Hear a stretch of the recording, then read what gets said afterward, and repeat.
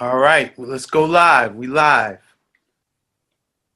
All right, peace and love, everyone. This is Ross Ben coming in with episode 8 of From the 40th Parallel.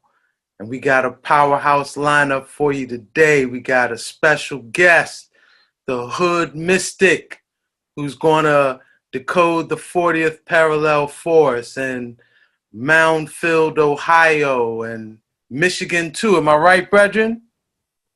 We gonna stick on the 40th parallel, straight Columbus today. Straight Columbus. I'm gonna come back. Right. I'm gonna come back for part 2, and we gonna do Michigan. But right now, we gonna just stick. All right. So Mystic Columbus, Ohio. If y'all remember when I was in Boulder, and we went to that geodetic marker that we said was really the geodetic 00 reference point for the planet as far as GPS, digital global positioning technology, right? There was a art installation there that had the 40th parallel projected onto a world map, and key cities were identified. The 3 in the United States were Philadelphia, Pennsylvania, Boulder, Colorado, and Columbus, Ohio. So we know Columbus is a very important place in the world grid. And we got the blessing today to be, amongst the Hood Mystic who's going to decode it for us, But before we jump into that, Mystic Mike, what's been happening? Well, you know what's been happening. We were hanging out. That's what's been happening. But I'm excited to be back in touch. It's been 2 weeks since we did that tour. I'm super excited that the Hood Mystic is joining us. I did not realize that the third city that was listed on that Boulder installation was Columbus, which makes this, for me, even more significant. For the people keeping score at home, you should definitely put a double asterisk next to this one. I'm super excited for today. Absolutely. Hey, before we get jumping to, I got a couple of quick announcements. One, I have gone to press with Knowledge of the Nomo, the Dogon Decoded. So, it's available for order on rossben.com. And also, the tour that we did in Wissahickon, we got the summer schedule up with Wissahickon Wellness. So we got 4 Wissahickon Wellness walks scheduled, 2 for June. If I'm remembering correctly, those dates are the 10th and the 24th. And we got 2 dates lined up for July as well. I just posted a video on my Rossben 188 site that has some details. And you can register online at wissahickonwellness.com, So I wanted to get that out there real quick. And if you ain't got nothing else to say, we're going to turn it over to my brethren, the Hood Mystic, and let me give him a brief introduction, right? He's a young brethren. Where's your roots, Star? Where you born out of?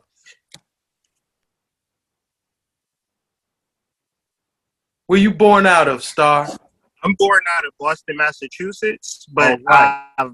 my home is Ohio, so I've been all over Ohio for the most of my life, and I'm 36. All right. Yes, young brethren, on this mystic path, we linked a couple years ago.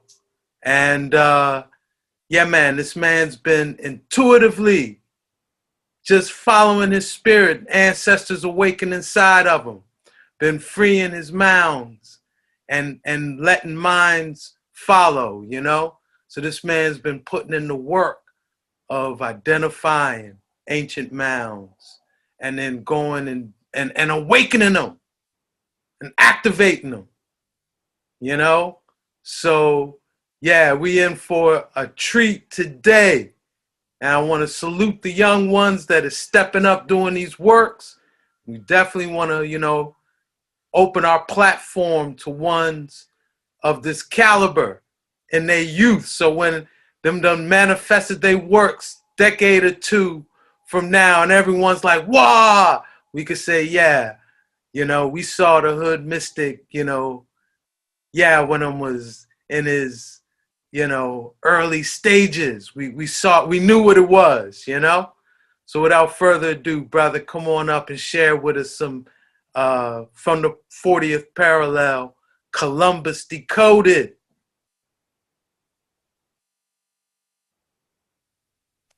Hey, man. And let me just say before I just start, um, this is so crazy because, you know, Mike don't know this, but Mike is huge in my spiritual development, man. Like, trying to move this thing if I can. There it goes. Mike is huge in my spiritual development because he actually started, well, first off, like me and my wife, we met in Ohio and we did our spiritual journey together. And one of the first places that we went to was Moundsville, which is on the 40th parallel. Where Mike comes in is he, like, I was listening to the Higher Side chats, of course, where I discovered Ross Ben and Mike. He started talking about Chesapeake Bay and the Susquehanna, and I was just possessed. So I just, like, you know, the next time we went to Moundsville, we kept going until we reached Chesapeake and Havre de Grace, and we did rituals there, and that was probably the day before Nipsey Hussle had transitioned. So from there, it's just been nonstop spiritual. So, like, Mike doesn't know this, but he's like my like sensei. Like, I'm always commenting on his videos, and this is just like more than an honor, such as Ross Ben. And so with this presentation that I wanted to do today was combine both of those guys' works. So what we're going to be incorporating is just some basic ideas. If you follow Mike or if you follow Ross Ben, I'm just taking what they've already putting out and just applied it to Ohio. So of course there's some things, 40th parallel, Lancaster, Mystic Lancaster, Rosicrucians, Freemasonry, all of the usual suspects, right? But, you know, the influence of Ohio. So this is all my personal research and my personal understanding. A quick background between me and Mounds is, long story short, I was a chlorine delivery man. I would drive all over Ohio and deliver chlorine to local pools. And just so happened that every little town and village that I went to had these Native American mounds, and I never heard about mounds. So long story short, it was a blessing in disguise that I had this job, because I was literally getting paid a good salary, deliver chlorine, which was pretty easy. But on my lunch breaks and every town that I went to, from Marietta to Heath to Newark to wherever in Ohio, there were mounds where I was actually able to do my spiritual work and get paid for it. So to all the people out there that may have a 9-to-5, there may be an underlying spiritual reason that you're working there. You just have to look. And another thing that I want to say is that I no longer live in Columbus. So once Ross gave me this call and he was like, you know, because I asked about being on the show, because I'm bold like that. all you gonna do is tell me no. But, you know, he invited me on here and he said, okay, me and my family, we hopped in our van and we went to Ohio. Now, the difference between doing this presentation and living in Ohio was that I was able to see the city in a completely different light, right? So to the people that live in Ohio or the people that just live somewhere, try to detach yourself from what you got going on and then really kind of look at the city for the spiritual, you know, it's just just resonating and just oozing spiritual information, right? But if we're worried about like our 9 to 5 and our mundane lives, we're not even going to see the mysticism that surrounds us. And me personally, I was a victim of that because once I came back to Ohio, it just opened up. So I'm gonna go ahead and begin the presentation. But what me and my wife do is we call it mounding. And we go to mounds and we give offerings, we meditate, we drum, we bring the children, we have picnics. And we've been from, let's say, Marietta to St. Louis doing this process. And there's a lot of things that I could talk about that a person can look at and be like, ooh, on the spiritual level. But I would say it all starts in the practice of me going to mounds, okay? Before any spiritual conversation that I ever had, I didn't have the verbiage, I didn't have the wits about it. It just wasn't important to me until I just made a practice to going to mounds and opening that gateway within my mind. And once I did that, the rest is history. So once again, I don't want this conversation to be about me. I want it to be about our observation of these national landmarks. And first person that I want us to focus in, because we're talking about Columbus, we're talking about Ohio, and there's probably nobody more important to the statehood in the overall victory and conquering the Northwest Territory than this man. This is Thomas Worthington. I don't know why I wanted to say Joseph, because I was probably watching a Joseph Budden podcast and our president's name is Joseph, but that's a whole nother point. So this is Thomas Worthington. Now, I'm going to give you the full, not the full, but abbreviated history of this man.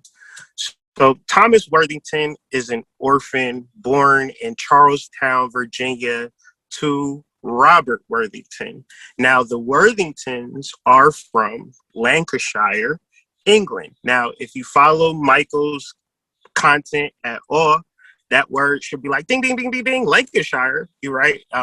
That is Lancaster. So he's a part of the family. Now, that's an ancient bloodline. So when you think about Francis Bacon and the Rosicrucians, and then you think about how big the country is. Now, let's think about before cars, before trains even, right? You got a lot of land to cover. So if I wanted to execute a plan, if I wanted to execute a hostile takeover, then I would need a whole bunch of people that's repping the same thing that I'm repping. So when you reference 50 states, all with the particular history and origin, it probably might seem like these is all different families because they have different last names. But when you really get into the history, at least Ohio's history, it all points back to Lancashire. It all points back to Virginia. It all points back to England and their actual plan. But there are spiritual leaders, and like it's people in the front, but then it's people in the back that don't get credit. But they got to get some credit because you can't just get no credit. But once you start paying attention to the people who don't get a lot of credit but get some credit, you'll start to realize that these probably are the people who had the juice. So Thomas Worthington, he lived in Chillicothe. Long story short, he grew up in Virginia. His parents died early. I'll show you his parents right here. Robert Worthington, his dad died early, right? And then from there, he was an orphan. And from his orphanage, he went to Chillicothe, Ohio. And this was at a time where it was the Northwest Territory. At a certain point, it was if you could imagine, people kind of like trading and living off of one another, right? Everybody having a mutual benefit because we're all in the hopes of surviving. Ohio wasn't populated a lot at this time. It was documented that it was probably like close to 10 villages, 10 settlers or something like that. Very small populated. So Thomas Worthington goes to Chillicothe with his wife and a couple more people, and they set up shop. First, they set up shop in the lower lands of Chillicothe. But if you've been to Chillicothe, what you'll notice is that it's surrounded by mountains. And what he did was he built his house up on a hill, and that hill he called it Adena Mansion. Now, Adena is the name of the group of people that built mounds in Ohio. They're not the only group, but they're the most prominent group. So you have the Adena Mound Builders, and then you have the Hopewell Mound Builders. For some odd reason, he names his mansion Adena. I'm trying to look in books. I don't find no real reason other than he's trying to assume that mantle. Now, I don't want to go too far in my story, but so Thomas Worthington, this orphan, settles Chillicothe, basically the mayor, because he's a part of this ancient bloodline. He has a lot of stuff, a lot of money, a lot of resources. He got rid of his slaves, which is a cool thing about him. Said he didn't need slaves, and him and his wife were very religious.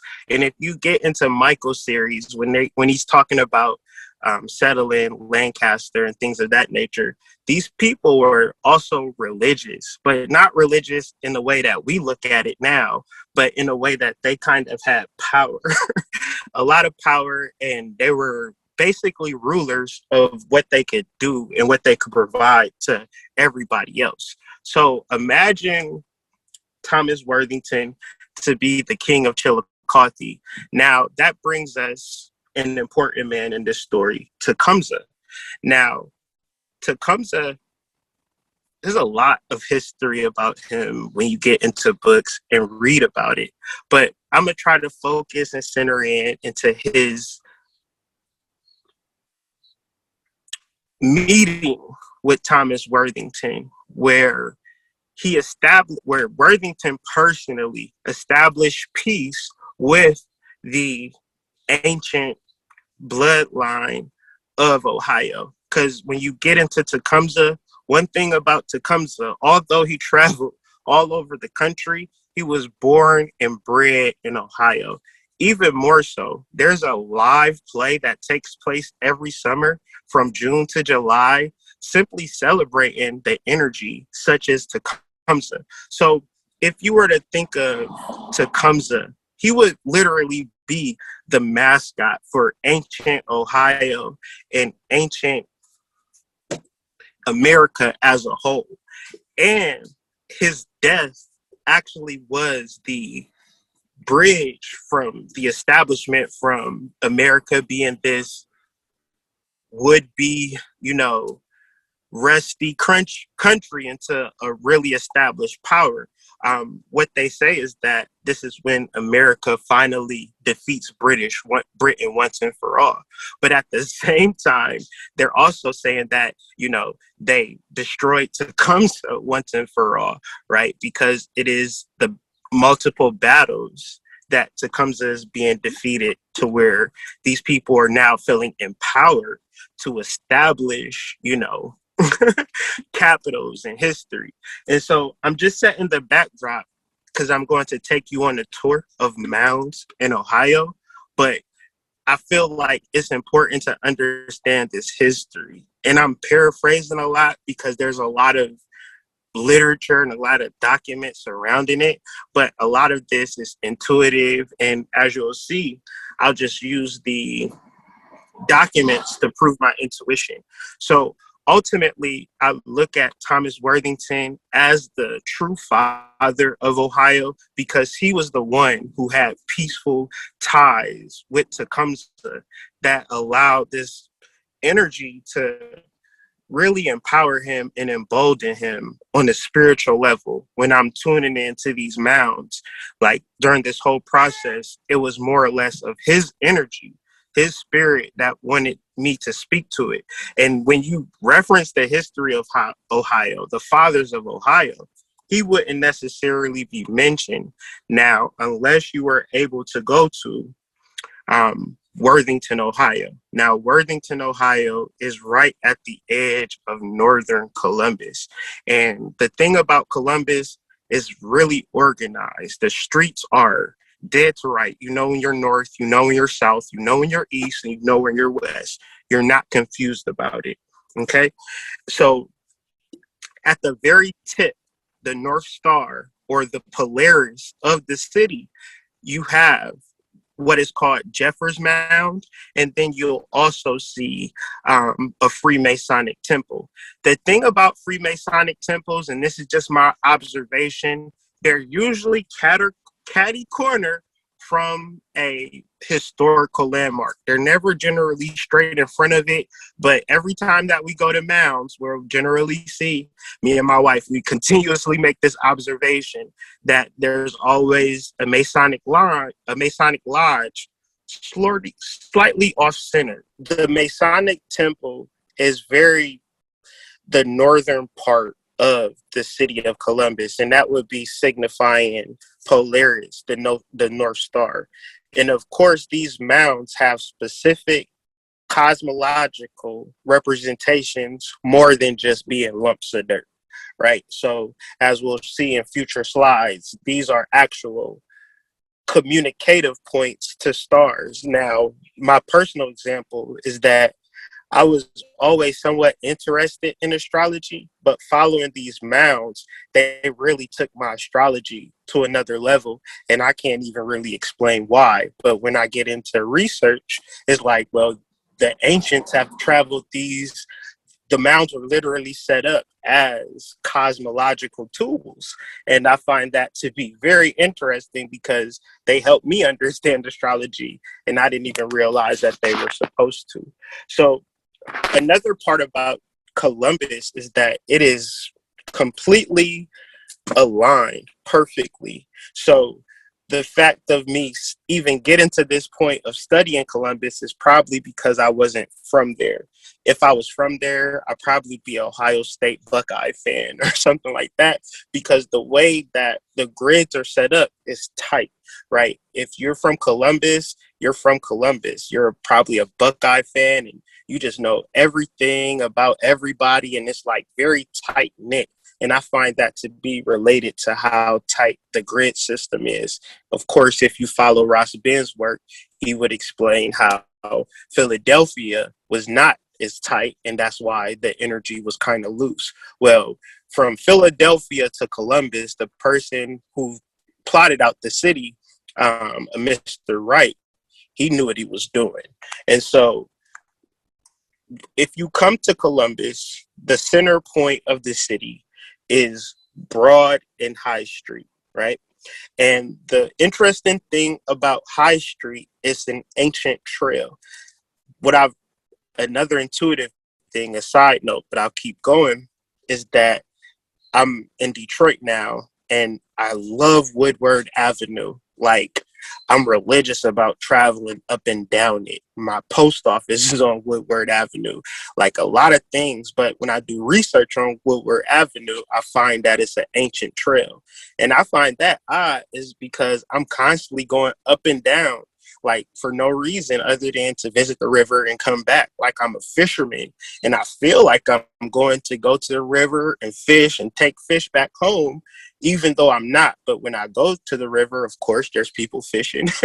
and it's so weird to me how once you get into this mysticism, you can really tap into these ancient grid lines, and they exist, but they're kind of layered over by streets. And these streets, if you were to remove that layer, you would get a lot of ancient tradition and ancient history.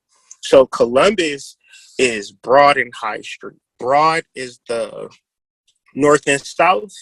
High Street, hold on, I didn't say that right. Broad is the east and west. I'm gonna correct that. And high is the north and south. But the funny thing about high is actually high because it's a ridge. Once again, I would have never put two and two together. I always was on High Street, but like, why do they call it High Street? But it's high because it's literally a ridge. And if you were like, I know now, but it literally runs along a river. So the Scioto and the Olentangy, right? So you have this ancient river cliff. But the interesting thing about this cliff is that from the north to the south, there are mounds. And I'm saying this to the people in Columbus. When you want to, like, you know, tap into the energy, you can go north as far as Jeffers Mounds. There are High Bank Mounds, right? In the south, there is Mound Park, right? And then the east, you have Newark. And all of these places you can get to in less than an hour. And west, you have Darby Creek, or you could even go as far west as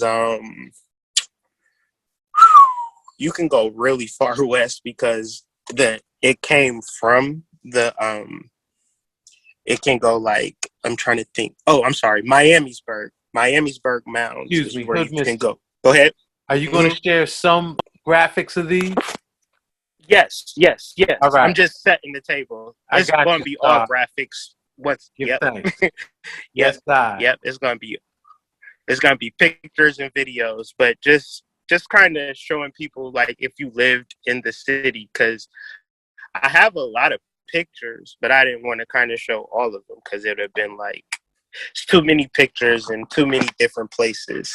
So, and I was just saying, you have Broad and High Street, and then you have Mound Street, right? And when I came to Columbus, my aunt lived on Whitethorn. I lived with my aunt for a couple of years. The first street that I got off on was Mound. So I didn't even know that Spirit had a whole play for me. I didn't even realize it. But Mound and High Street is not there anymore, but it was once a 40-foot tall mound. And the thing about Ohio, it used to be, it's 10,000 recorded mounds that they've recorded. So imagine how many mounds seriously there were. So the reason that I'm bringing up Columbus, and once after this slide is going to go into more pictures, the courthouse, right? The courthouse is the center point of Broad and High, and that building is actually built with the dirt and clay from the mounds. So if you're in Ohio and you're like, well, I don't see any mounds on Broad and High. Well, the Capitol building is a reflection of the literal mounds and the mound building culture. Just walk around there and you'll be really tuned in and tapped in. So I'm gonna show you, this is the outside the State House, like caddy corner, like in the corner, it's a little placard. And where do I want to show you? Just want to show you one thing. I just wanted to show right here. It says it right in clear day. The creation of this State House was made from Indian mound clay. The cost is irrelevant because a lot of buildings that built up downtown, the reason that they tore down these mounds was because of the clay. And the clay was a prosperous building materials that if you study the history of Columbus, you'll get into. They're using this mound dirt to build up their society. So they're literally surrounded by mounds and mound energy, whether we know it or not, especially those older buildings downtown. And so this is from the courthouse. This is a statue called These Are My Jewels. And it's taken from a Roman deity, Cornelia, or not even a deity, just a regular girl. And her friends came over and they were showing her all of their jewels and diamonds. And then after they asked Cornelia, where are your jewels? And she brought forth her sons. And so this is and I had my notes. This is William Tecumseh Sherman, Salmon Chase, and these are the proposed fathers of Ohio, right? Take that off. And then this right here. Got another picture when it will load, because sometimes with information, I notice that it gets a little weird. If you're just trying to share information, things get a little glitchy. Okay, this is the video of this is the whole courthouse, right? And this is downtown Columbus, Broad and High, and that's a statue of William McKinley. I think I'm bringing him to our consciousness and forefront because William McKinley, as we know, the curse of Tecumseh. Now, the curse of Tecumseh actually struck William McKinley, right? And so that's why I'm imagining that they put him in the front of the Capitol courthouse, because William Henry Harrison, also William Tecumseh Sherman, all of these guys are from Ohio. And so it's this keeping his name alive and his energy alive without actually saying Tecumseh. But this is also another picture that I found interesting, because this is big Christopher Columbus statue that looks nothing like this in front of the Capitol State House. They tore that one down, or took that one down, right? Christopher Columbus, he's supposed to be this negative symbol, but they left this one there. So I was like, well, why did they just take that one down and not take them all down if it was such a negative symbol? So, of course, weird politics and things of that nature. But let's not get confused. The whole state was built in honor of Columbus, and the capital, Columbus, is literally Columbus for that reason. So back to Worthington. Worthington specifically was the governor who moved the capital from Chillicothe to Columbus, right? And I just kind of want to touch on that as I start giving you the pictures and breaking down the journey that we were taking along, and then tapping into, like, how could I make these connections and things like that. So we're going to start our journey at the Worthington Masonic Museum, which is at the corner of High and 161. And so our journey is on 161. We're just going to kind of pull it back out real quick. So if you can see, the Worthington Masonic Museum is on the corner of 161 and High. Catty corner to that is Jeffers Mound, right? Jeffers Mound is in a cul-de-sac in North Columbus, and you can just drive up to it. There's no real parking. You just have to kind of like park on the side of the street. It's like nice homes and things like that. So of course I'm kind of a big guy. So I was like, what are you doing here? Like, are you trying to break into people's houses? Like, never. Like, I was just to observe the mounds and stuff like that. But it's a real hoity-toity neighborhood. But this is, to me, one of the major spiritual centers for Columbus that you probably wouldn't necessarily know about, and especially very ancient, right? And this is a Hopewell Mound, different from the Adena Mounds, because what I'm about to show you is the Adena Mounds are very, one would say, animalistic, tribal, and very well thought out. The Hopewell Mounds are very old school, but I'm sure that that doesn't take away from their power and doesn't take away from their observation. They're just like a VHS compared to a DVD, right? But still, if I wanted to watch a movie, I'm not going to complain either way. So we go from North Columbus, Jeffers Mound, and we travel all the way down 161. Once again, all of these places from Columbus Center can be reached in less than an hour. First place that we stopped is in Granville. Granville is right before Newark, probably take you 45 minutes from Jeffers Mound to get to Granville.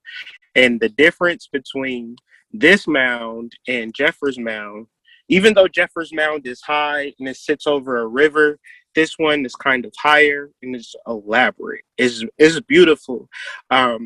Can't really get good pictures of it because it's very sunken down. So you got to kind of use your imagination a lot of times with these mounds. But this is Alligator Mound, and it's not necessarily an alligator. You can Google underwater panther or Mishapishu, and that is the believed to be sea monster that invades the Great Lakes and the rivers thereof.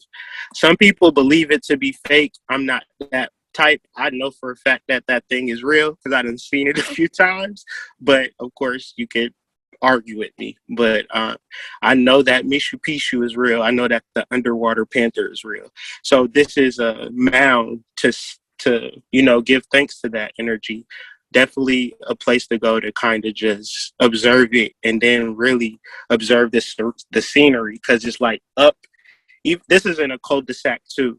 Once again, very nice neighborhood, beautiful neighborhood. And so once again, no parking. So you just gonna have to pull up to the side of the road and just observe the mound. And that's Alligator Mound. But from Granville, you drive probably 15 minutes further down the road to Newark. Okay. So this is funny because intuitively I would go to Newark and it was already like a homecoming. I would bring offerings. I would burn herbs. That's where I got the ritual to circle the mound 3 times and to, wake up the ancestors and let them know that I'm there and, just to say thank you.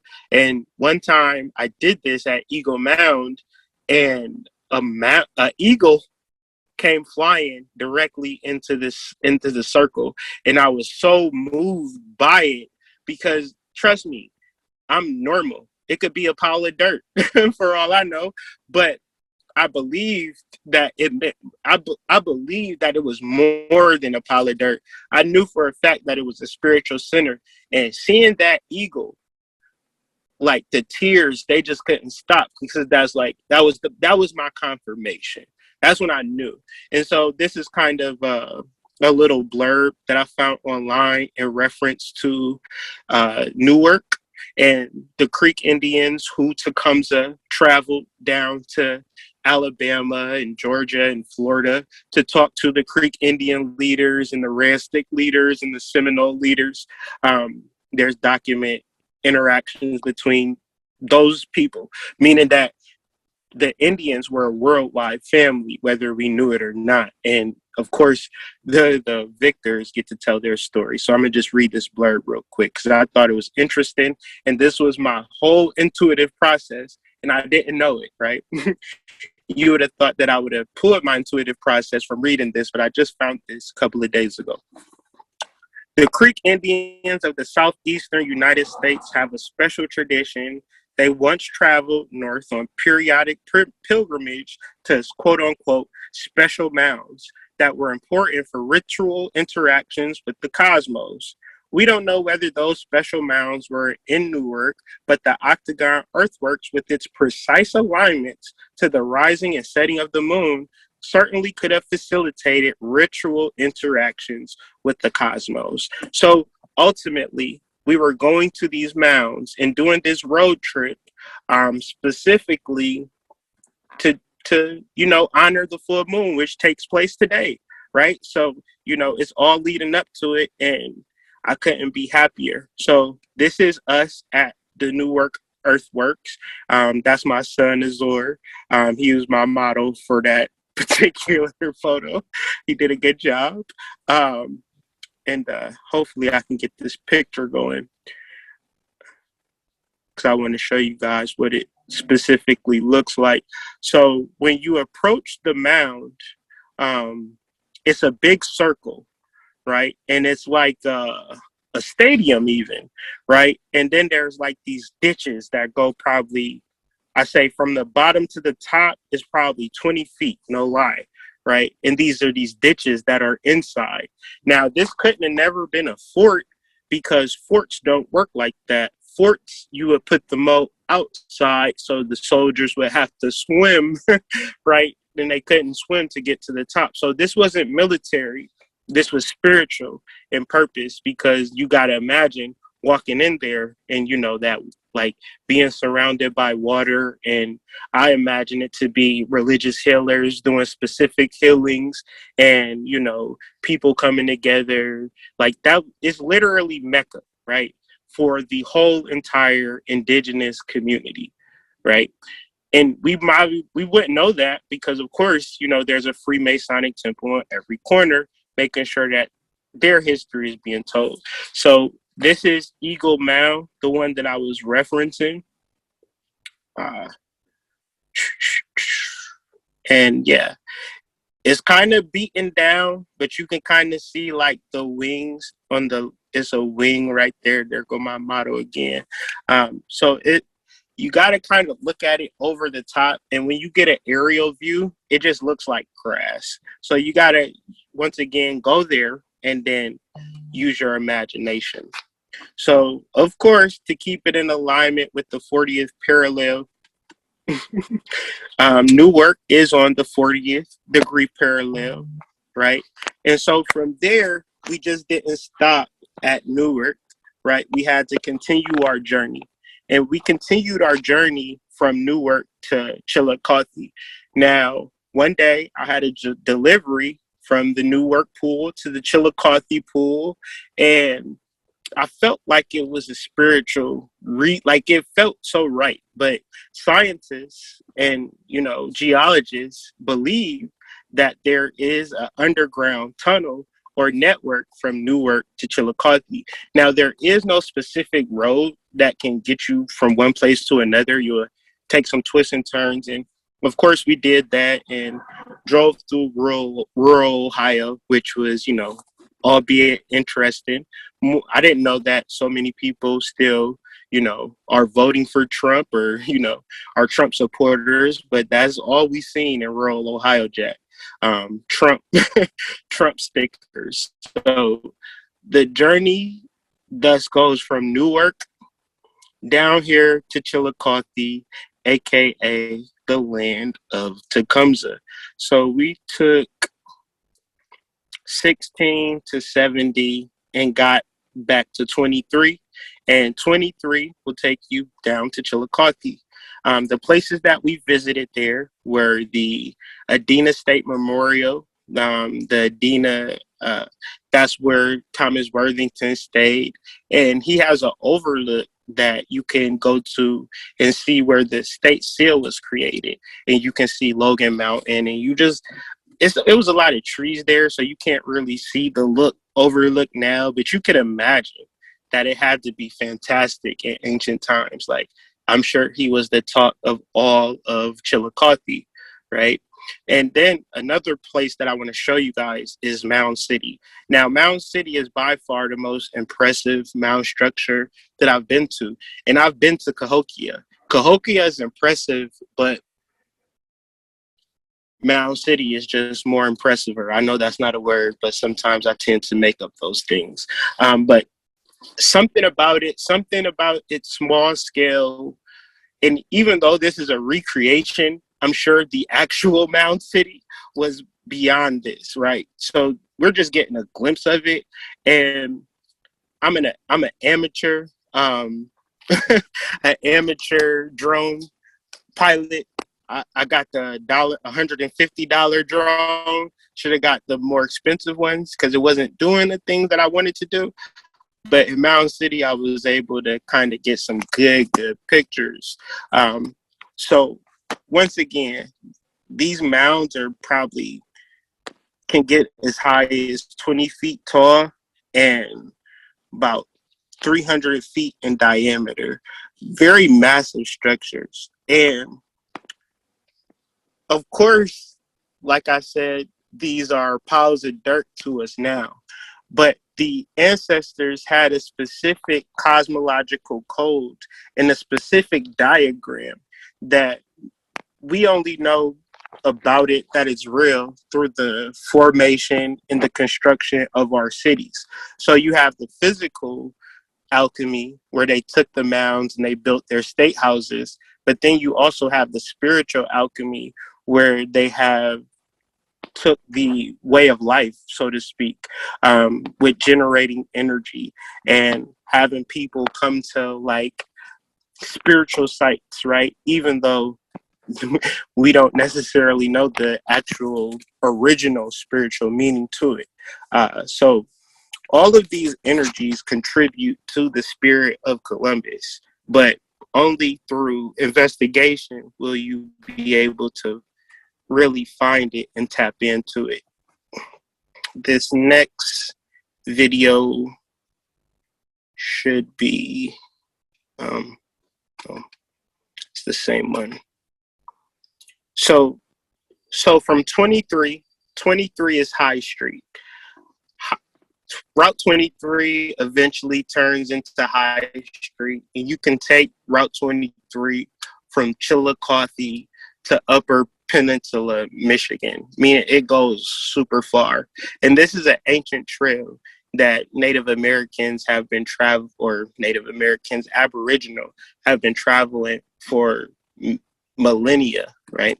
So this Route 23 takes us back to the center of the city, right? Takes us back to the State House. So from Chillicothe to Columbus, there's also another mound in Columbus, Strum Mound. I want to show you guys my last picture. Okay. This is me getting a little bit better with the drone. Trust me. I just started ever since Ross Ben told me to call. So I'm going to get better with the drone. Just give me a little time. But yes, this is in the western part of Columbus on McKinley and 5th. Okay. This is right outside the quarry. So this is where I used to, imagine myself to be on doing astrology on YouTube one day. I would be on like a live stream on top of the mound and talking about astrology. Didn't know what I was talking about, but it felt right. But yeah, man, long story short, man, that is my journey.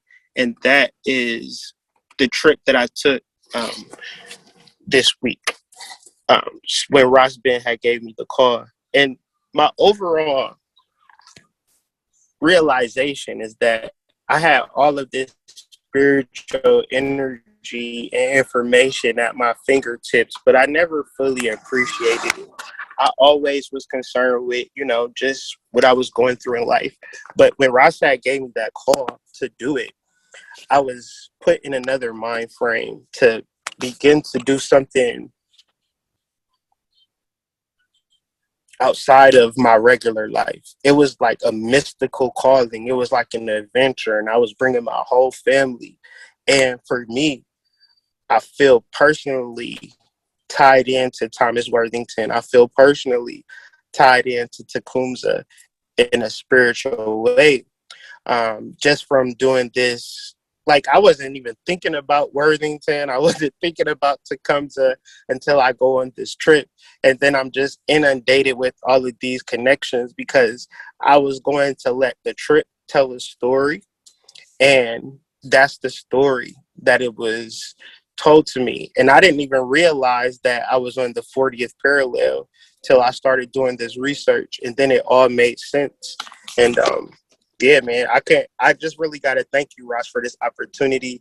It's just like, even on a personal level, just going to all of these places and exercising my mystical muscles. It really did feel good if it didn't do anything else, you know what I'm saying? So, yeah, man, that was pretty much it. Wow. Thank you, Hood Mystic. Wow. I got one question before I forget, man. Go ahead. What is Tecumseh's curse? Okay. Tecumseh's curse is when he transitioned, and so the curse of Tippecanoe is William Henry Harrison. That's his victory. He's called Old Tippecanoe, and he gets eventually elected to president. Now, this is the guy that's known to kill, or known to not even kill Tecumseh. I'm imagining that it was his brother, his little brother, Texarkawanta, or the Little Prophet. And so because of this, when William Henry Harrison became a president, he lasted as long as to the inauguration, maybe 31 days. And they said, hey, man, it's cold. You need to get in here. You're going to catch pneumonia. He did his speech anyway. And, well, no, I think it was the first day, but he ended up dying like 31 days later. So it's been said that every president every 20 years, a president has, died tragically. And one of Ohio's founders, William McKinley, he suffered that curse. You know what I'm saying? So JFK, they said it overall stopped with this recent string, but the rumors that's been around Biden for this particular time, I wouldn't imagine that it might be in full-fledged if we knew the underworkings was going on with the government right now. It could be a position where they're trying to cover up the curse of Tecumseh at this point, if you really wanted to be real about it, because why are all these rumors existing? And, there's no indication, you know what I'm saying? But it's like the most popular joke on the internet about that man. And that's weird to me. But It would tie specifically into the curse of Tecumseh if you wanted to be honest about it. Huh. And so it would have stopped with Reagan. It would have stopped with Reagan, right? Reagan, and then born in 80. Inaugurated in 80. Yeah, so I would imagine that it stopped with Reagan, and then you would figure that it would stop. But it's a lot of weird stuff going on with the government nowadays. So who's to say? Yeah, you got any thoughts, Mike? I've got a whole bunch of thoughts, but I've just been sitting back allowing Hood Mystic to go do his magic.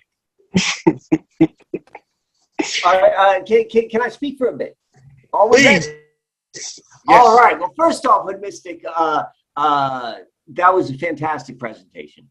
Thank you for taking the time and energy to come and share it with all of us. It's greatly appreciated. And I also appreciate the kindness which you threw my way in the beginning of your presentation. That definitely did not go unnoticed.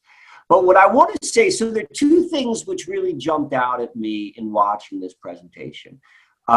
First is obviously the information which you're sharing directly as it relates to the land which we're calling Ohio, and understanding both in terms of like how it's been manipulated and what that was manipulated. So that is fantastic. But what I think is probably the most significant thing is the inspiration which when you told your story, which will hopefully reverberate, how you resonated with like some of mine and Roz's work, and then you're like, well, let me go and uncover and do this myself.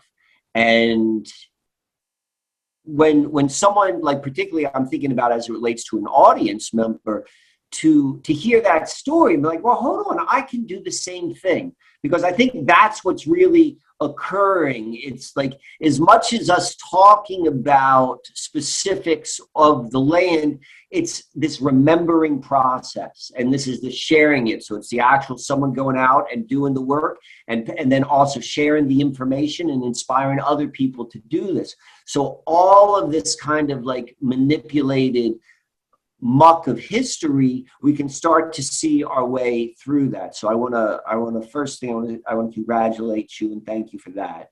And encourage anyone who's listening that, yeah, you should do this in your backyard, because it ain't. Columbus is important, as we found out from Boulder, and we can see through history, but everything is important, and particularly if you're living on the 40th. Now that being said, I want to tell you about my own little connection with the Ohio Mounds, because Ohio is rather significant. Sometime along the lines, I came across this. It's called the Ancient Monuments of the Mississippi Valley. And it is a complete set of 48 plates of the original surveying that was done of all of the Ohio mounds. Like this, these are dated in the 1800s. And so I found this to be a very good tool for me. I've only been out to Ohio once. If you're not familiar with that, I definitely recommend, like, trying to get your hands on this, to go and compare that to what you're seeing, like, with the imagination thing. I thought that was fantastic. These two, particularly for anyone who is who wants to research more the mounds, these two books I found immensely helpful. One is called The Illustrated Encyclopedia of Native American Mounds and Earthworks. This literally is broken down by state. Do you got a copy of that right there? Is that what you're showing me? This is something different I was going to show. This is like a good resource is like the museums, because you might find books there that you won't find online. Yes. So that's where I got this one from, Indian Mounds of the Middle Ohio Valley. We want to share these resources. What's nice about this book and this one too, the Ancient Encyclopedia, or the Encyclopedia of the Ancient Giants in North America. This is about mounds as well, and no mound library will be complete without this one right here. The Free Your Mound and Your Mind Will Follow. That definitely has to be completed. But the point I'm trying to make, and I'm still speaking to everyone in terms of like, go out and do the research yourself. These are good tools to have. And particularly if you travel, as we're coming into the travel season, like if you're going to be on the road and you're going to drive through some places, you should have a copy of one of these books and like see where you can stop by. Like that's part of like what you also demonstrated to people was how your life moved out of just the mundane reality of matrix consciousness. And then you're like, hold on, there's a whole nother thing which is all around me and I can literally access it in a very real material way. And when I do that, I have real changes. Like I understand the heavens with a greater degree of clarity I had before. I understand my landscape more. I understand myself more. I understand my ancestors more. And so you're living proof of that. And so again, like if there's one thing which anyone really gets out of this, it would be that is what I would hope is like, go out and, don't just watch, go and do. One last thing which I wanted to point out was what I thought was kind of interesting. This is the way how I understand it is when you're talking about that kind of catty corner, that Masonic Lodge location at these key locations. So the in conjunction, like the 150-degree angle, you know what I'm talking about in astrology? So that's also known as the Machiavelli whisper. All right. So imagine this. Imagine you're a person of great power. No, I guess we're all people of great power. Imagine you're standing there. You're looking out into the life in front of you. And then someone comes and steps up behind you. They're standing right behind your left shoulder. Maybe they're standing behind your right shoulder.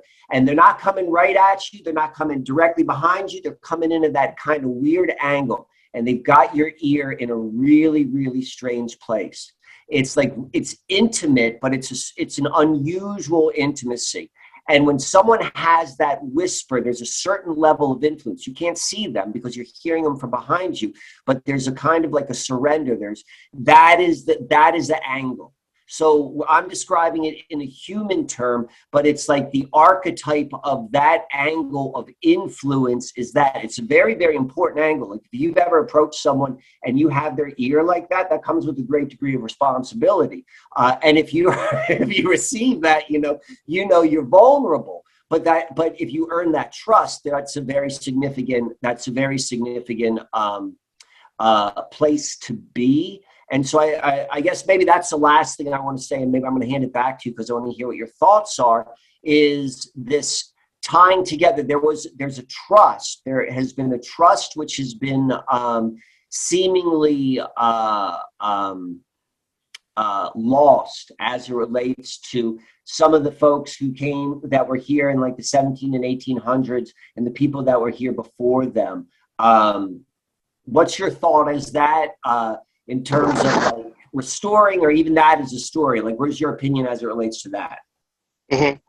Like, what comes to mind is like a rich guy who has children who didn't have to do the work. That the thing about Thomas Worthington, his parents were rich, but they died early, so he could adopt his father.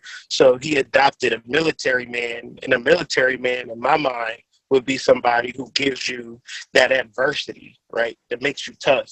He even like went on his own one time and went down to the Virgin Islands and got swindled out of his money immediately, and then had to kind of go back and find his way home, restore himself, restore his energy, and then head back out to Ohio. And like from that experience, he built character. Now, I'm imagining that the generation of Jefferson and all of these guys were like, get it out the mud. And their children were recipients of that and created a who cares, like atmosphere or attitude towards that. And as far as like that Machiavellian whisper, I always feel like I used to feel crazy about it, but now it's more of a comforting feeling being watched, right? Because generally I'm in Ohio. Now, the thing about Ohio, it's notorious for being a sundown town. I feel so safe when I'm in Ohio. I feel so welcomed, so loved, right? And so that Machiavellian whisper, I don't view Masonic or Rosicrucian mythology to be bad. I think that it has a purpose, but that generation that came under it quite naturally was spoiled brats and, you know, disintegrated. And like any child, I think, like my children, they don't share the same ilk as me because, you know, I'm providing this particular life that allows them to be that spoiled energy. And I kind of see it from both sides. Do I want my child to be tough? Yeah. Or do I want my child to like be spoiled because of what I've been through? So I'm trying to, as a dad, right, find that balance. And I think that that generation probably, to a certain degree, more, to a certain degree, less. But I feel like from the colonial generation and the post-colonial generation is completely disconnected from, I imagine, like having to, like, this is what I think about when I think about the formation of this country. It's going to be some hard ass work to take over this whole joint.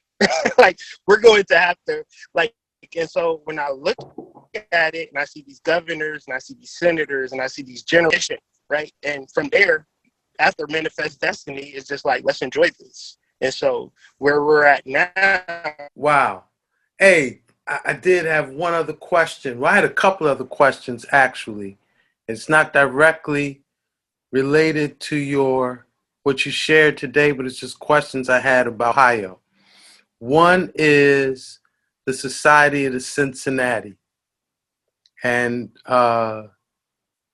Cincinnati, Ohio, having their mascot being the Bengal Tigers, like the Cincinnati Bengals, and the Cincinnati Bengals. The reason why the tiger is their symbol is connected to Chief Tammany, where the Tammany Society, which is the name the Society of the Cincinnati adopted, right? So it was like in colonial times, they were the Society of the Cincinnati. Then after Chief Tammany was named the patron saint of the United States, the Society of Cincinnati adopted the name the Tammany Society. And they became such a political beast, particularly in New York, right? They were referenced in journalism as the Tammany Tigers, right? So Cincinnati seems to have all of these symbolic ties to the Society of the Cincinnati. And are you aware of any of that organization's work in Ohio? Are you on mute? He's on mute. All right. From what I read in your book, I have that base, but then doing my own individual investigation, like it's the city of Seven Hills, right? That's Cincinnati. Yeah. Cincinnati is the city of Seven Hills. Yeah. Well, Rome, right? Seven Hills. So I view Cincinnati as being Rome, and then that Cincinnati's mythology of the retired war general, war leader who was on his farm, living his life, and then, hey, we have a war, we need you. And then him shirking that responsibility and leading them on to war, and then going back to regular society. I view that mythology as a symbol for, like, the brotherhood, like I'm there if you need me, but ultimately I'm not going to put it out in the forefront. And I really think like, if like when you go to like Cincinnati, like the museum, you're going to get ancient relics from all over the planet. Like that's a landmark, you know. Why is that, you know? And then just like the university, everything about Cincinnati is mystical. It's a Eden Park in mystical. Eden Park in mystical. Eden Park in Cincinnati. Mountains. Fort Ancient, right, is a very mystical mound 20 miles outside of Cincinnati. So the Cincinnatis, I don't feel like they'll be put out in the forefront because I feel like they're just holding it down from my personal observation, just tying in the mythology and everything. But it's a lot of mounds in Cincinnati. All my people in Cincinnati, like this book, it's probably 20 good mounds that you could visit in the surrounding Miami area. I mean, surrounding Cincinnati, but the Miami River, Miami tribe, so still same thing. And I heard that there is a Philadelphia, Ohio. New Philadelphia.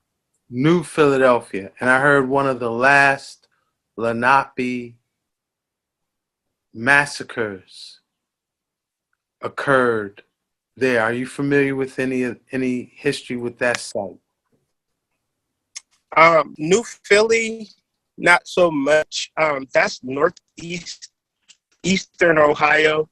And the thing about Northeastern Ohio, commercial, like even though there may be mounds, it's like more of Pennsylvania where there's not very much acknowledgement to the mounds. When you get like into central, because I grew up in Northeast Ohio, so didn't really see mounds or could get a reference. But when I moved to Columbus, when I moved down to that 40th parallel, that's where all the action was. But that's also, you got to know what you're looking for, because it's like, I didn't feel good about moving to Columbus when I first moved there because I didn't realize that I was on a spiritual journey. But I wouldn't necessarily know in that second question. So in traveling to Ohio, like traveling through Ohio, delivering this chlorine, there is a city called Wyandotte, Ohio, right? And this was like far out from the drive. This is like this is west, right? So this is like far, far out. And there's like this pool. And there was something about this pool. It was something about this state in the city. It's a street called Blackfoot Street. But long story short, I just couldn't. I would deliver there, man, and I would be mad, Ross. I would be just angry. And I said, there's got to be a reason I'm so angry when I come here, right? And that was, the site of the Wyandotte Massacre. And that was the last stronghold of, like that was like Custer last stand, for the East. Like, we had got pushed so far into Northwest Territory that Wyandotte, that 33, that like Miami, And when you get into the history of Ohio, it's basically them, to be blunt, is them killing Indians. Like that's like it's blood in the soil. Like Royal Ohio, Southwest, East, that's all them coming over. Like once you start to do the research, and I wish I could reference that if I but type in Wyandotte, Ohio, and then the massacre, and yeah, that's a very close. That's one of my most that job to me. I did a lot of stops, but I'm telling you that Wyandotte, that is something that is just imprinted on my heart. Honestly, I feel like I was there. I mean, I know I was there. Let me stop. You know what I'm saying? I know I was there. I know that was one of the places that I transitioned to. I could just feel that. You know what I'm saying? And yeah, I'm feeling it now. But it feels good now because I can see it from the different angles. And so, yeah, man. All right, and I got one last question. Mm-hmm. What's the symbology of the Cleveland Browns? Who are the Browns? The Browns, man. So, it's funny, right? Because when you get into history, this racialized history of the the states, right? You can Google this. They always talk about the red man, the white man, the yellow man, the black man, but you never hear about the brown man specifically, right? Until you come to Cleveland. Now, Cleveland, of course, is one of those major. So Cleveland is part of the Big Dipper, Ursa Major, right? So you have Chicago, Detroit, Cleveland, Philadelphia. It's like the Seven Sisters, and they kind of make that. Well, Cleveland is one of them, sitting right on Lake Erie. And you're talking about the Cleveland Browns, but you're also talking about the Cleveland Indians, correct? Right? So the Cleveland Brown Indians. Right, because that's the baseball team, right? Yep, that's the baseball team, right? But it's like, these types of conversations are taboo, right? Because at the same time, they said, the Washington Redskins, they can't exist. But the Cleveland Brown and the Cleveland Indians, they're not the Cleveland baseball team. So, like, growing up in Ohio is extremely tribal. Extremely, I've moved in many different cities in Ohio. I don't feel like I'm at home until I'm in Ohio. And once I'm in Ohio, I feel instantly comfortable and at home. And my parents, my mom, even though I was born in Boston, my mom and my grandmother, grandfather, they were all born and bred in Ohio. And when I asked my grandmother, about our history, she specifically says that we're Cherokee Indians. Now, I know that everybody has the right to their own personal history. So from my mom's side and my dad's side, both being from Ohio, it's clear to me when they reference the Brown Indians, it's a forgotten history that, people don't necessarily want to talk about because it's so racialized and it's so classified. Red people, black people, brown people, and these types of things where we know like that don't really exist. But if you wanted to be correct about it, it's like a nod, right? And then you have like Jim Brown, right? And you can start doing the history on Jim Brown, and you'll come to the same conclusion, right? So it's a clear thing to Jim Brown, who played for the Cleveland Browns, and play for the Cleveland. Profile looks real indigenous American, Aborigines, yes. Right. Mm-hmm. But he was an excellent player, though. That's the thing. Like, so you talking about high level physique? Like when you study, yes, man, he's a humanitarian. He has spoken up. He's like the old school athlete that mm-hmm. hold he's in the air at the Olympics, or Muhammad Ali. Like I'm going to speak out against this war. He's from that cloth. Yes, cut from that fabric. Yes. Mr. Wonderful, the overall quintessential archetypal male, you know, and, you know, that's something that, you know, Indians, or we don't really think about them in that way unless we start to look at people like Scottie Pippen, and, you know, like, you could go on and on. Isaiah Thomas, you know. You could say on levels that's like the noble savage, Yes. like the archetype of Chief Tamanin. And Yes. it did sound like Tecumseh is a echo of Tamanin, and Worthington was an echo of William Penn. Yes. In that regards, you know. Yes. And how that was very important to the overall success of this country, to rock the baby to sleep, right? That was very important, because if the baby wasn't rocked to sleep, you don't stand a chance, because there's always going to be more Indians than there are settlers, right? So what's the most important part to their success? The translators, the people who've established treaties and had good relationships, standing relationships with the tribe. Because if I can establish a standing relationship with a tribe, then I could then set up my intel. I could set up my full plan. I could actualize and take over it. If I'm trying to fight a war, you know, trying to fight Indians every day, then I can't really accomplish too much of anything. It's too much war. So I look at Worthington and William Penn as the true, you know, Thomas Jefferson and Andrew Jackson, they're going to get the credit. But you start to look at the Plymouth Indians, you know, all of these relationships that they built was actually the foundation. And they didn't even they learned to build civilization, how to tap into energy. And so part of this story, I think, is from tapping into the mounds, it wasn't as if they knew that they were going to have this success, but they actually honored and tapped into these mounds and gained that success. Thomas Jefferson, right? He's not a great man by accident. One could reason that it was because they were tuned in and tapped into this energy that the Indians said, okay, we're not the creators of it, we're the benefactors of it. And if you're going to be here, you're going to take over this land, you're going to have to benefit from this too. This is going to make you strong. This is going to make you wise. This is going to make you prepared.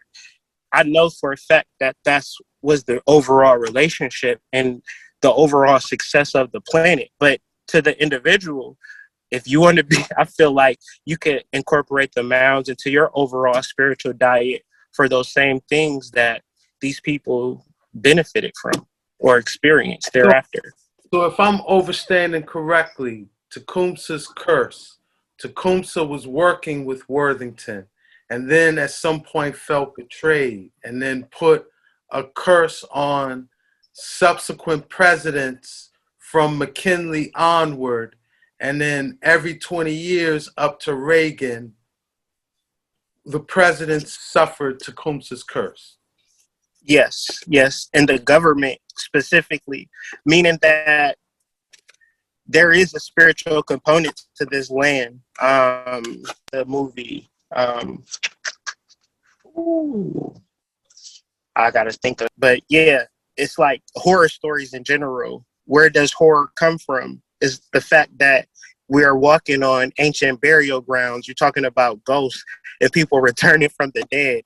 Well, this country is the archetypical, you know, protagonist in a horror movie, right? Against the demons that is oppressed.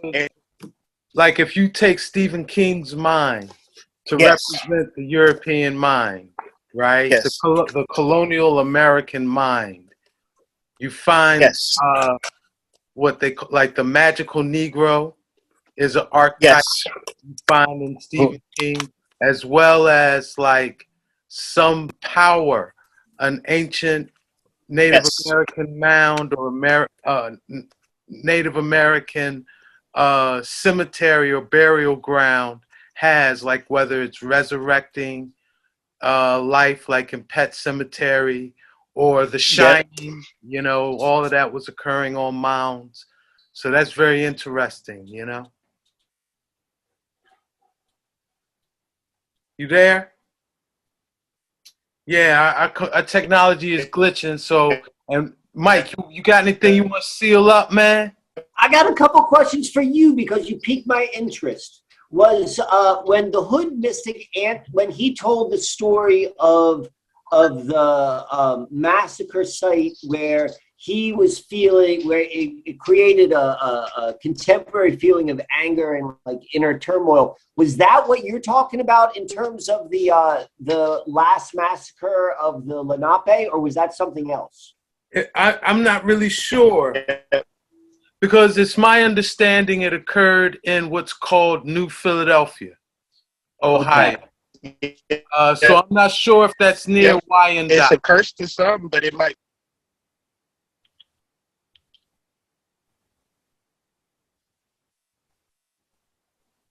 I'm not certain what just happened.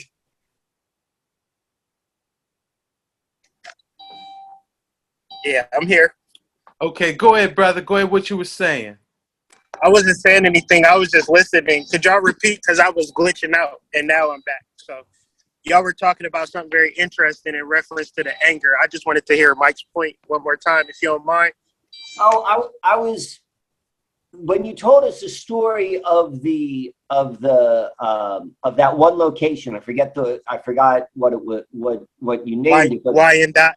Yes, I just remember the dot. I'm picturing in my mind a Y and an ampersand and dot. That's like how. But anyway, so when you're Wyandotte, you're saying like whenever you were there, you felt anger. You felt like, maybe not even like it was your anger, but you're picking something up, and like there was a tying into like that being the same location of the massacre. And you said, you think you were there, like you feel a connection that deeply. My question to Roz was, is that the same location which he was asking about? I was unclear to that. If that is the same place where the Lenape had their final massacre, and he said all Ross said he knew was that it supposedly took place in New Philadelphia, which I think is where Wyandotte is. Is Wyandotte and New Philadelphia, are they one and the same?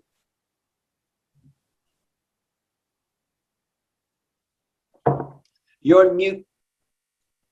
They're not. They're in two different parts of the state. So it's not the same place. But when you talk about places such as like New Philadelphia and Canton, there's a lot of history on Indian massacres. Like there are a lot of them. So it probably wasn't the same one. And I was just referencing an experience, because when you reference the general Ohio public, like it's some happy people, but you get some very angry energy, and you might not understand where it's coming from. Yeah, if you've been here. My experience working with Ohio in a lot of different ways is just that. In a lot of parts in the Midwest, to be quite honest, is there's an underlying, but particularly Ohio in a different way. And I'm just saying this based upon my own experience working with people from Ohio, and then also, been through that. There does seem to be a different type of underlying anger or something which is beneath the surface and is unsettled. And I think you did. It was a really powerful way of visualizing, or that linkage of what you did was how sacred Ohio is, like as identifiable by all of the mounds, as a land and a location of history, but then also it being a land of a lot of bloodshed. There's a little bit of that in Pennsylvania, but not to the extent. I mean, it's making me, listening to your story, makes me want to go and relook at Gettysburg, like what happened, what does that landscape look like? Because we know what happened there. And then also Antietam in Maryland, which is the other big bloody Civil War place, and to like kind of look at those as indications of bloodshed on sacred sites.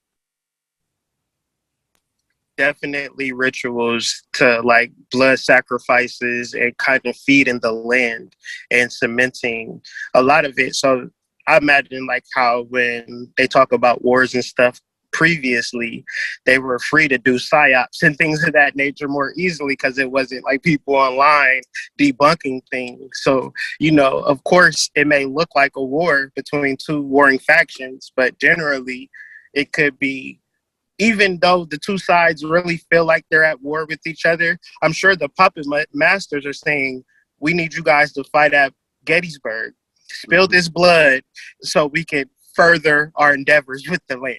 That's how I view it, especially St. Clair. These are just major battles in Ohio, St. Clair, Wyandotte, New Philadelphia. These are Cincinnati. It goes on and on and on, like the torment. They talk about the KKK down south, right? But they don't never talk about, the northern version. Forget what they were called, like the Black something, right? The Black Skulls, some scary name, right? They were the offshoot of the Klan, but much more violent, And so these imprints and these things, even though nobody in Ohio is talking about it, like we experience it. We're all clustered in like Canton, Cleveland, and all of these places. But when you look at Ohio, it's so expansive. Meaning that if I never had that job at OP Aquatics delivering chlorine, I would have never knew about a mound. Even living in Columbus, I had to get out of Columbus and then come back to say, oh, are there any mounds in Columbus? It's not common knowledge. So nor is the battles, So it's just like we just woke up one day, and just kind of been here ever since. But doing the history, you get to figure out where all of this came from and working through it through mysticism. Like real quick, this journey taught me that, in fact, I am a spiritual being. So when I get into these sites, I just let go of my body and tune in to this spiritual side of me, not just because I'm in the house and I'm wanting to, but because I'm aligned with this grid. And so for anybody listening, if you're struggling with it, these sites are there to assist you, but you wouldn't necessarily know it until you go there. They've assisted me tremendously in my spiritual growth and development, personally. Hey, and on that note, Hood Mystic, leave your contact so people and tell them the services you provide and leave your link. Sure. So right now, I just finished a book called Chakra Nova. I'm really focused in on that. It's attuning your chakras to the glands of the body. So just, dealing with the glands and the endocrine system. It's very technical, but it's very simple. Getting a lot of good reviews, been working on that. My website, Columbian, so that's Columbian and X, like the letter X, Columbian Exchange, right? And the interesting reason why I named my company the Columbian Exchange Group, I didn't know this, but I was fascinated with the import-export between this continent and the Western world.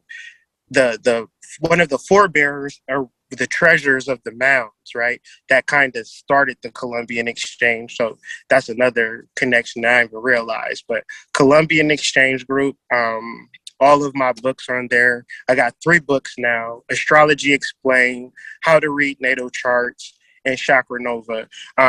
I have done readings in the past, and I still do readings in the past, but this year I'm really stepping into becoming an author.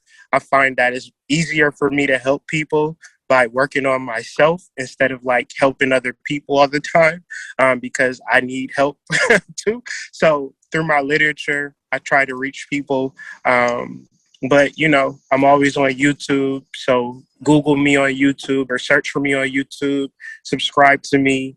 hoodmystic@gmail if you want to talk to me. I answer all emails. So that's the easiest way to contact me, guys. Awesome.